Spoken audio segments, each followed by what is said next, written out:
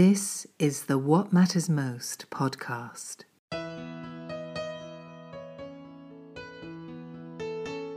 A 100% listener-supported program. And now, here is your host, Paul Samuel Dolman. Welcome back to What Matters Most. Thank you for everyone around the world who tunes in. I appreciate you and this beautiful audience and the Patreons. Today's guest is a friend and also an inspiration. She and her husband, Chris, co-founded One Generation Away. It's such an honor to welcome to the family, Miss Elaine Whitney. Thanks for coming on. Well, thanks for having me. How did you and Chris even end up in Nashville? What's the story behind that? Let's see, 18 years ago, we just knew that we felt that God really pressed on our heart to start a church. We felt like it was Nashville. So we would come to Franklin and just walk around and just pray and walk the land actually for about 7 years until we moved here. And we just knew that that's what we needed to do. And so started a church, and then out of the church came the ministry. And how did you guys come to the idea, hey, let's just feed people, which is so fundamental, profound, and basic, but yet without food, what else can you do? That's so true. Well, it was funny because one day my husband was just praying and he got this phrase, One Generation Away, and he didn't really know what to do with it. And so he just saved a domain. So anyway, at that point, we had a friend who asked us if we'd like to pick up food from Whole Foods and bring it to, take it and give it out to people. And we're like, sure, because he said he doesn't do that in his organization. So we said, sure, we'll do it. So we took our car and we would just go and pick up food, and you couldn't even see my head. Literally, there was so much food that you couldn't even see me. So anyway, we would go into neighborhoods in need and just open the door and just let them shop for whatever they needed. So those are some humble beginnings. Very much so. And you eventually moved away from the church, right? Did you guys just kind of come to the conclusion that your real ministry was just this food service thing rather than actually a building? Yeah, we did actually. The food ministry just got so big that we just had to step down from the church. That was about 4 years ago. So yeah, we've been doing this. I mean, we've been doing this for 10 years. This is our 10-year anniversary, actually. All right. So how did it grow? How did it grow from such humble beginnings into what were the early stages like? Wow. Well, the early stages was, at first we were just doing mobile food pantries because we didn't really have a warehouse. So we would just purchase food, a semi truck full, and go to a parking lot and just distribute it to people that were in line and that needed food. And we don't ask any questions. The only thing that we ask is there anything we can pray with you about, because we all know that there's more need than just food. So that's kind of how it started. And then it just kept growing and growing and growing from there. And then in 2013, we were at the beach actually in October. At the beginning, my husband had an insurance practice in St. Louis. So that was kind of paying the bills, when we were all here through the church and everything. He would go back every 2 weeks. And so it was just, I could see him just being so stretched. So we were at the beach in October and I was in the ocean. I was just crying, which is so funny because who cries in the ocean? And Chris comes out there. He's like, what is going on? And I said, I feel like God's just asking us, when are we going to trust him? And I felt like at that moment that God was telling me that we needed to lay down the insurance business and truly trust him with One Gen and wherever he takes us. And so November 1st, we did that, and we got our first warehouse, which was really tiny, but we loved it. It was great. And it was like $2,000 a month, So anyway, so November 1st, we were so excited to have that. Well, then December 31st, Chris was diagnosed with stage 3 throat, tongue, and lymph node cancer. And that just rocked my world because I'm like, God, you told me to trust you, and here we are trusting you, but yet he gets cancer. And it was just, it was a long year, but miraculously he, there's supposed to be so many other things that happen with that. And he had no side effects at all. And, he was supposed to lose 40 pounds and he ended up gaining 4. So it was just great. God was just so faithful through it. And so then after that, it really, took off again. So that's kind of where we were. And then So we grew over 100% during COVID. So that was a little crazy. Go back to the cancer. I know you made it sound like, oh yeah, and that happened. But I mean, when you found out, there's no way you weren't afraid. This is the love of your life. What went through your heart that night when you guys got the news? Or for you, I mean, you could have been a widow. Oh my gosh. Well, for the first 2 weeks, that's what you're thinking, because they didn't do even a PET scan to know if that's only where it was, or was it all over his body or what, So for 2 weeks, it was like, I hate to say it, but it's true. You're thinking, your mind goes places where it shouldn't go. And I literally was thinking, what am I going to do? I mean, I got to bury him, and it was just like crazy. I would wake up in the mornings and I would go, oh my gosh, Chris, I had the horrible nightmare. And I went, oh my gosh, no, it's the truth. We are living this. It is reality. And it was just horrible. It was scary. I know it was funny because when the doctor came out after doing the biopsy, he goes, hey, come around here. And I thought, okay, that's not good, because we've just been through the hospital so much. Our middle donor had spina bifida. So we've known, like, when the doctors tell you to come over here, So my oldest daughter was with me, and the doctor said, hey, he goes, as soon as I got in there, I knew it was cancer. And my daughter just hit the floor crying. And what had happened was just 2 years before we had moved, my mom died of pancreatic cancer. So that's what she was thinking. As soon as you hear the C word, you're thinking, oh my gosh, nobody lives through that, So it was crazy, because I looked at that doctor and I was like, all right. I said, well, what are we going to do now? And my daughter was like, how did you have that strength? And I said, because my thought is he's not dying on me. So what are we going to do to keep him here? So that's kind of, that was my attitude. It was like, God just gave me such strength. And I knew that just to be a support for him.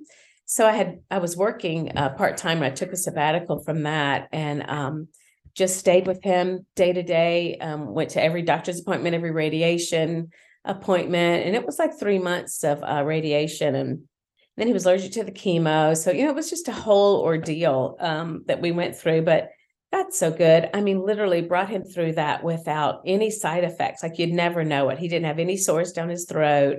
He was supposed to lose his salivary glands, his taste buds, lose 40 pounds. And like I said, he gained 4. He didn't have any sores down his throat. He just had to kind of reteach himself how to swallow all over again.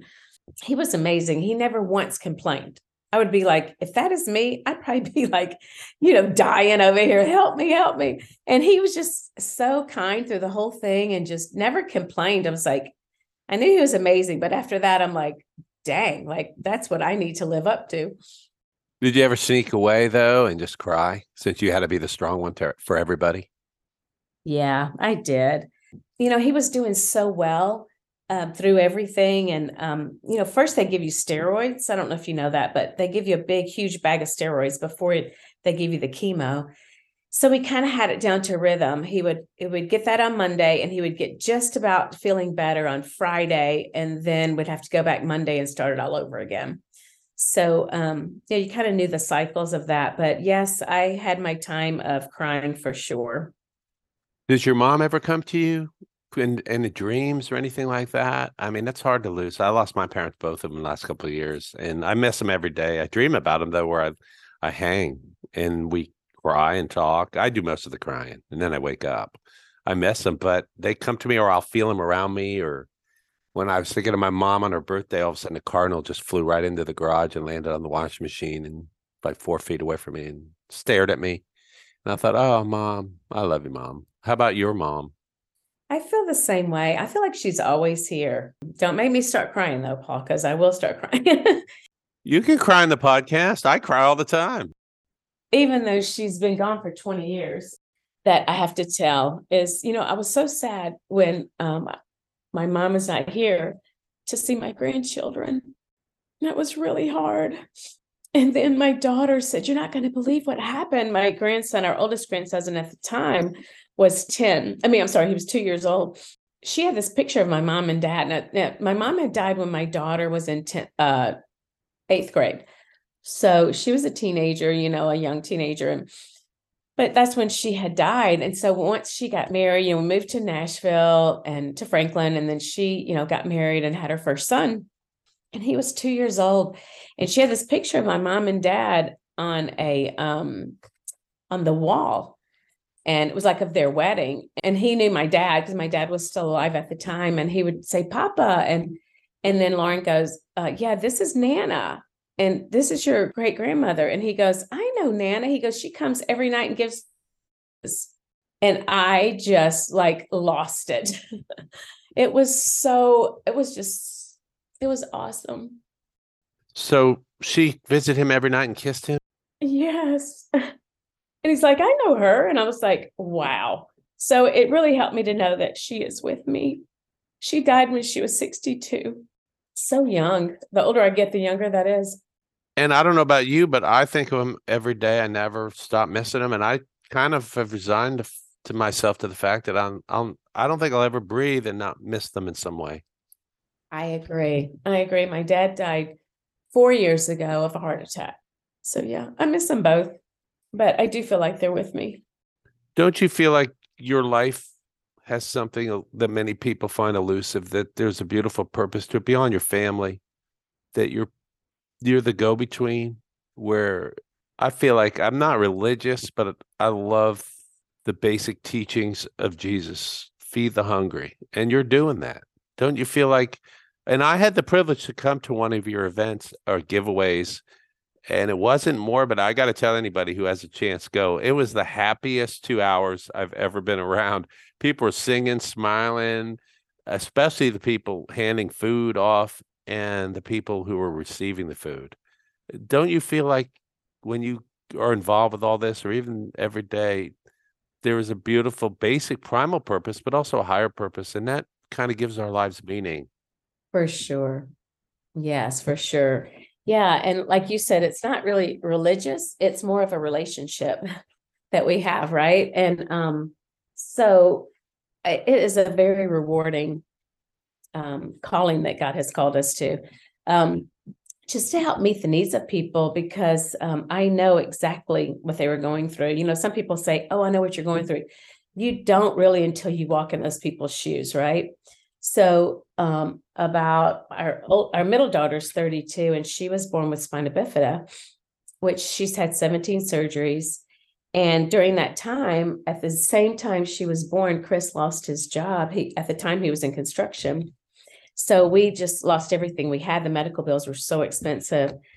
So at the time I was standing in the line getting food, and never knew, when I look back at that, I'm like, wow, I never knew then that I would be doing this now. It's just like a full circle, that it's so easy now to be able to tell people that it's just a season. You will get through this, and you can't really say that unless you've been there, because the shame that you feel, not that we don't put shame on anybody. We don't ask any questions. We don't ask them, how, what they do, how much they make, like none of that, or, show me this, or show me your, social security card, or show me your license. We don't ask any questions. Whoever is in our line, it's humbling enough to be in a line. We don't need to put shame or anything on them. We just want to bring them hope, honor, and dignity. So, but it's great to see them and to share that, it's just a season. You will get through this. And people are just so gracious. You have been there. And did you feel a lot of shame when you were in that line, like you were a failure somehow? Oh, yes, for sure. But what's sad is the people weren't giving hope. They were just kind of putting the shame even back on you, even more than you already had. And I just didn't like that at all. I didn't like that feeling, because, here we were, it wasn't generational poverty. It was an actual, something that just had happened. And I don't care what it is. I don't care if you're generational or went through a season like we did, or whatever it is. Maybe you've lost your job, or, nobody should put shame on anyone, because they're just trying to get through a day. And it was making it day to day and feeding our kids. We had two children, and I was so grateful for the food stamps and the food lines that we were able to get, because that's really what kept our children alive, and us as well. So, and then there was another time I remember that that during that time Chris had gotten a job, and we had gotten better on our feet. it's like, okay, you're still getting this for another year, like our food stamps. And I'm like, no, like that's not right, because I just, I don't know, Chris and I always just want to do the right thing, right? So, and just be on the up and up, and just, that's how we just live with ourselves, and knowing that we're not taking advantage of anybody else. And so I just called them and we were like, no, we don't need them. But, it was great to have that. But then you think, how many times have people just working that system? So, but anyway, we were just so grateful to be out of that season. So now it's just easier to, not easy, but what those people are going through, truly know what they're going through. And if somebody would have come up to me and asked me, is there anything I can pray with you about? I think I would have just fallen apart, because you feel so unseen. And then when you're in that line, you have the shame and the humility, and then for somebody to come and ask them that, wow, that's just pretty powerful to me. And that's really, I mean, we can relate to that because we have been there. And food insecurity is epidemic in America. Do you have any idea of the numbers? I keep hearing these crazy numbers. Yeah, it's like 1 in 6 children do not know where their next meal is coming from. And 1 in 7 of the population do not know where their next meal is coming from. That's true in insecurity. When that child goes to school, and we have this happening here in Franklin, Tennessee, children will go to school on a Friday and not even eat again until Monday when they come back to school. And there's 42% of those children in one of the downtown Franklin, which Williamson County is one of the wealthiest counties in America, one of the top 10. And but yet you still have children that are still hungry. There's 42% of those children that are on assisted lunches. So that's pretty powerful. And you don't think about that, or I didn't think about that until, well, Chris and I always do, but some people just really don't understand that until one time this person said that they had a child that told them the story of a friend of theirs, that the child got the fuel bags, which we love the fuel bags, right? That feeds the children, through the weekend. They put, people put fuel bags together, like, and put them in their backpacks, and, but they said this child was actually going and burying his fuel bag in the backyard so he would be able to eat, because the whole family was taking all that food from him. And that just speaks volumes. So what we've been doing is feeding children, school kids, through the weekend. So we would give them like a 25 to a 30-pound bag of food. And the counselors, the school counselors, which are amazing, they know exactly which families need the help. So they would come to our warehouse, pick up this stuff. And if they were going straight to the families, we would add all kinds of stuff, meats or whatever that we had at the time. Sometimes we had flowers. And so, just to give them, be able to feed their family. It was just like a sustainable, items that were non-perishables that would just help sustain them, with pasta and rice and cereal and that kind of stuff. But that's what we've been doing. And so it was interesting because we were doing like 40 bags of those a week before COVID. And then COVID happened and the school district called us to help them. We went from 40 bags a week to 600 bags a week. So can you imagine that?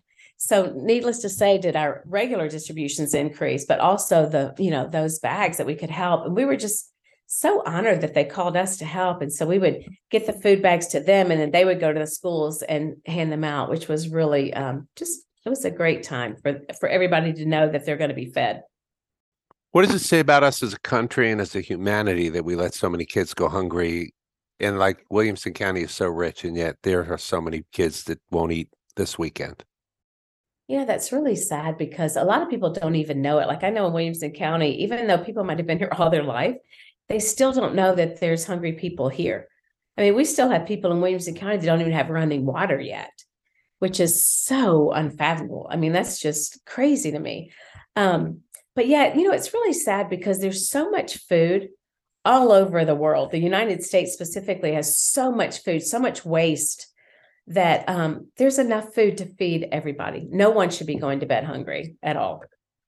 Is it just a collective selfishness rather than a sense of love and community? I don't know. There used to be where, I think restaurants and people like that would be scared because they could have been sued. But evidently there's a law that had just passed. I don't know how many years ago, but it seems like it was about 5 or 6 years ago that they will not get sued. So what we started doing as One Gen, not only do we do the food trucks and the distributions every Saturday, and the fuel bag, the bags of groceries for the families, but we also rescue food. I know that sounds really crazy, but kind of like how we started when I was talking about we were in our car, we would go to Whole Foods and we go all over to grocery stores, to big box stores, Costco and Whole Foods and, Fresh Market, like all these kind of places. And 6 days a week, our guys are out picking up food that not only was getting ready to go bad, like maybe they had a 3-day a shelf life still, but also the food that somebody at a grocery store might have mismarked, and we'll get like the whole pallet, or like, different things like they love their green bananas. So if they go ripe and yellow, we get them, which is amazing because we get to take all this fresh fruits and vegetables to all these people in need all over Middle Tennessee at 6 days a week. So that is, so I feel like if we could do that around the country, which our heart is to replicate One Gen around the country, because we feel like it should be replicable. And then think of all of those people that, to me and my husband's dream to begin with is just, feeding 1 million people, but that would be, of course, over 1 million people. But just think of all the people, there wouldn't be food insecurity. There wouldn't be people going hungry, or if people lost their job, there's food available for them, or whatever they're going through in their circumstance, and they would, be able to have food and not have to worry about buying food so they could buy their medicine.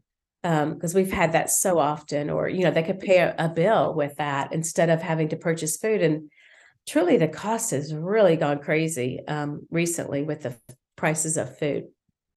Wow. Do you know how many people you've touched since you started doing this, and how many people have gotten some food or a bunch of food?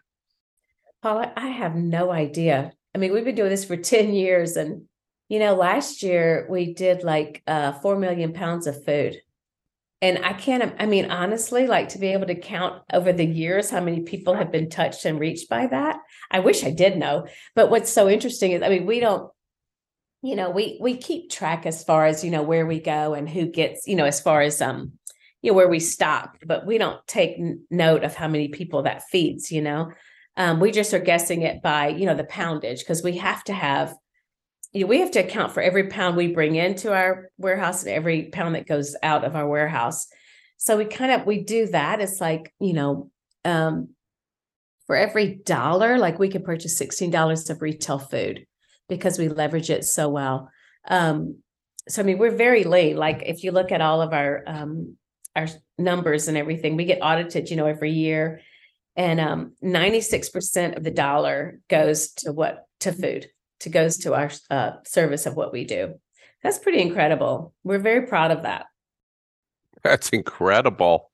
Well, I know you guys are not living high on the hog. You're more invested and involved. We are definitely not. And that's okay, right? Because we're happy, we're content where we're at. And that's just a great feeling to be able to help people. And our team, let me first say, our team is amazing. There is no way we could do what we do without the team that we have. And we're a small, organization as far as the number of people. Like we have 12 staff members, and we're in Alabama and Florida right now as well with One Gen. So we're actually taking that and wanting to replicate all around the country. But yeah, a lot gets done with those, 12 people. It's amazing how much we can do. And we couldn't do it without our team, and we couldn't do it without the volunteers. At every food distribution, it takes at least 75 to 100 volunteers to run a really good distribution. And at our things, we don't even ask for signups. We just put it out on our social media. We put it out on our mailing list, that we have where we're going to be. And our volunteers just show up. We never know who's going to be there. And although, Paul, that was strategically for me, because I don't know about you, but every book study I've been in or Bible study I've been in, we'll be in a small group and they'll say, okay, here's your homework. And then if I didn't do my homework, I wouldn't want to come, right? Because I'd be like, oh, I can't answer that. Well, then, oh, now I haven't come. So now I'm really behind. You know what I mean? And you just kind of don't ever show up again.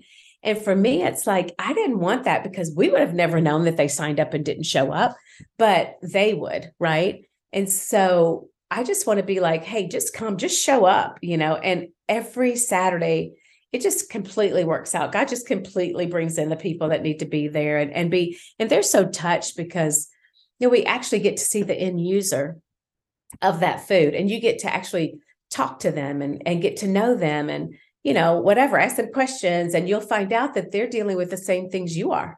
Yeah, it's pretty rewarding for that. How can anyone listening around the world get involved? We have a link to your website, which makes it easy. Can they donate money? How can people start something like this? Say someone's listening in Atlanta, say someone's listening in Charleston or in Orlando. How is it possible to maybe start the wheels in motion to put an outpost or just simply send $10? How can they do it?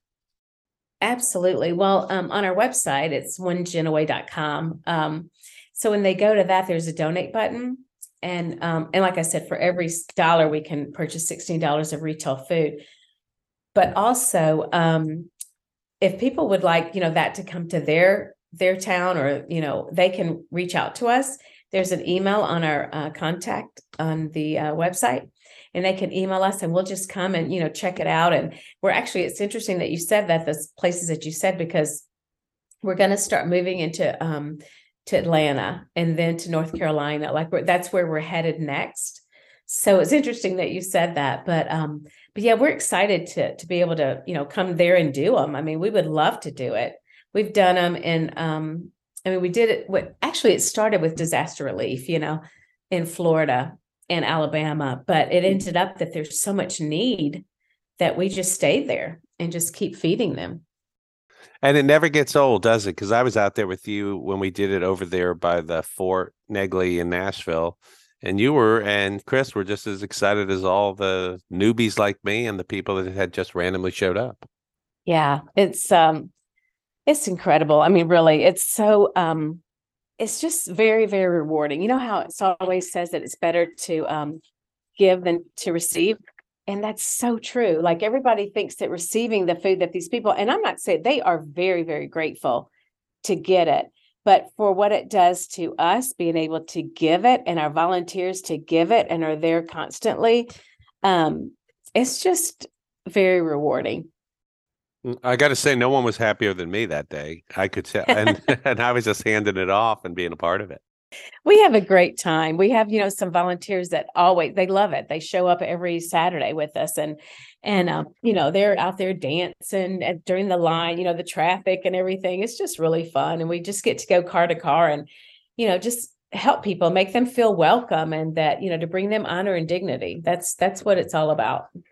How's your daughter doing after all those operations these days? Oh, thanks for asking. She's doing really. She's 32 now. She's doing great. She works part-time. She lives on her own on a disability grant that helps her to pay, her rent. But yeah, she's doing great. She walks. It's miraculous. That's a whole nother story, Paul. It's a great, great story. But it was a true miracle. Well, tell the story. You're on the show. The whole. Well, I'll give you the short version. So I was pregnant. I was 4 months pregnant with my daughter, and we were going to get we were going to get the alpha theta protein test. And the doctor said, "Hey, you want to try this test?" And I'm like, "Sure, go ahead." Well, Chris was like, "Why did you do that?" I didn't want to do that. We needed to discuss that. So we were kind of in an argument in the elevator, right? So we get downstairs. I'm like, "Fine, I will call and just cancel that test."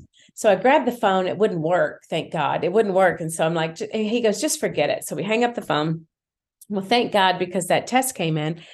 And if that alpha theta protein is high, it could be spina bifida. If it's low, it could be a chance of Down syndrome. And ours is really high. So the doctor calls us, our OB calls us, and he's like, "Hey, you need to come in and get a scan done, an ultrasound." to see, if something's going on, but I'm sure it's not. There's just a lot of false positives, and all this stuff. So anyway, we had to go in to see a genetic specialist first. And then so we got to see him and went and got he went through our genealogy, and none of it. We didn't have any of that in our history at all. So we went and got the test done. And all of a sudden, this doctor who had written ultrasound books, he puts the paddle down. I'll never forget the words. He said, "We've got a problem." He said, "Your child has spina bifida, and it's one of the worst cases I've ever seen. Your daughter has, your child, we didn't know it was a girl, had 5 vertebrae opening." And he showed us. So what happens, I don't know if you're familiar with spina bifida, but your spine, like all these billions of cells come together in the womb to form your spine. And for some reason, hers stopped. And then this flesh, the skin goes like a bubble basically around it, right? To hold that fluid and everything in. And so in that sac, he was showing us that day of those 5 vertebrae. We counted them. She had severe water on the brain. I had to do an amniocentesis because they weren't even sure if she was life compatible outside of the womb. And the genetic doctor came back and asked us if we wanted to abort. And I'm like, there's no way, So anyway, we're talking about a huge just shock to our family, to us. It was just one of the hardest things I've ever gone through is those next, 6 months.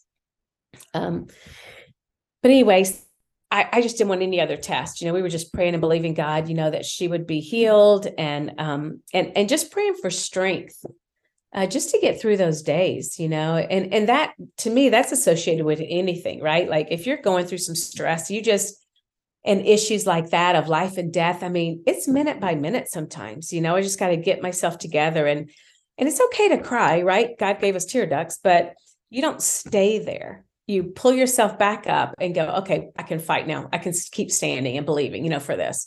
That's kind of how we did. And so anyway, she was born December 21st of 1990. And when I had to have a C-section.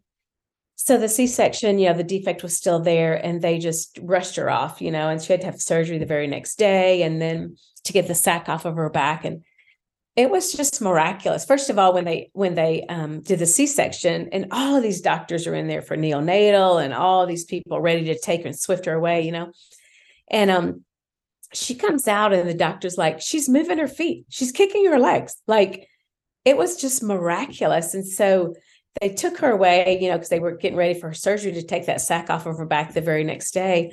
The doctors, after the surgery, they said the vertebrae that we saw in the sac are completely in place. It was just nerve endings and spinal fluid, and the big, large, water on the brain.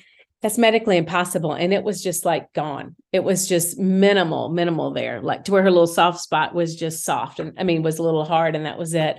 It was such a miracle. It was one of the largest miracles we'd ever seen in our lives that we've experienced. Between that and then Chris's cancer, it was, it's been a rough road, but boy, God's really brought us through it. So. Did you ever question God and it's like, why us? All right, that's enough. All right, first this, now that. Absolutely, it would be human.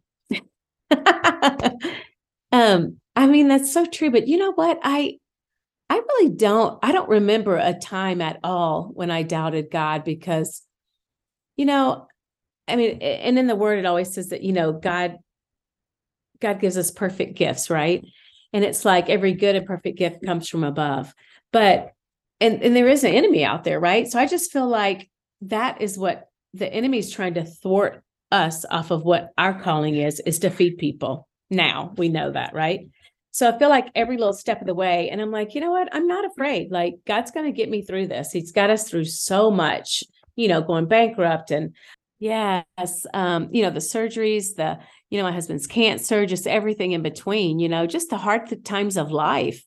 He got us through it. So I never blamed him at all. I just looked to God, and it's something that Chris and I have always done in our marriage is we don't blame each other for things like, oh, it's your fault you did this or your fault you did that, because I'm a shopper, to be honest. And Chris, he never once said, well, you keep spending too much or whatever, we're like, okay, God, how are you going to get us through this challenge, and not because of my spending. I mean, that was just a little side note, but just everything in life, we just look to God as like, how are you going to get us through this? Because the enemy's real. I mean, he's out, and so we just want to be, just do what God's called us to do. That's our goal. Do you have any fear of your own death? To be honest, I know I'm not supposed to, but I don't really have a fear. It's just that I want to be able to live long enough to see my grandkids have kids, So I don't have a fear of dying because I know where I'm going. I just want to be able to live long enough to see my grandkids have children. And then I'm good. And it's like, okay, God, I'm good. I'm ready.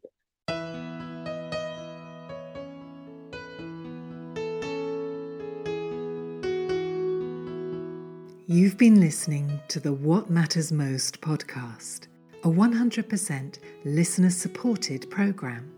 If you feel inspired, please go to our Patreon page at www.patreon.com/whatmattersmost and join our family. So until the next time, stay inspired and in the light.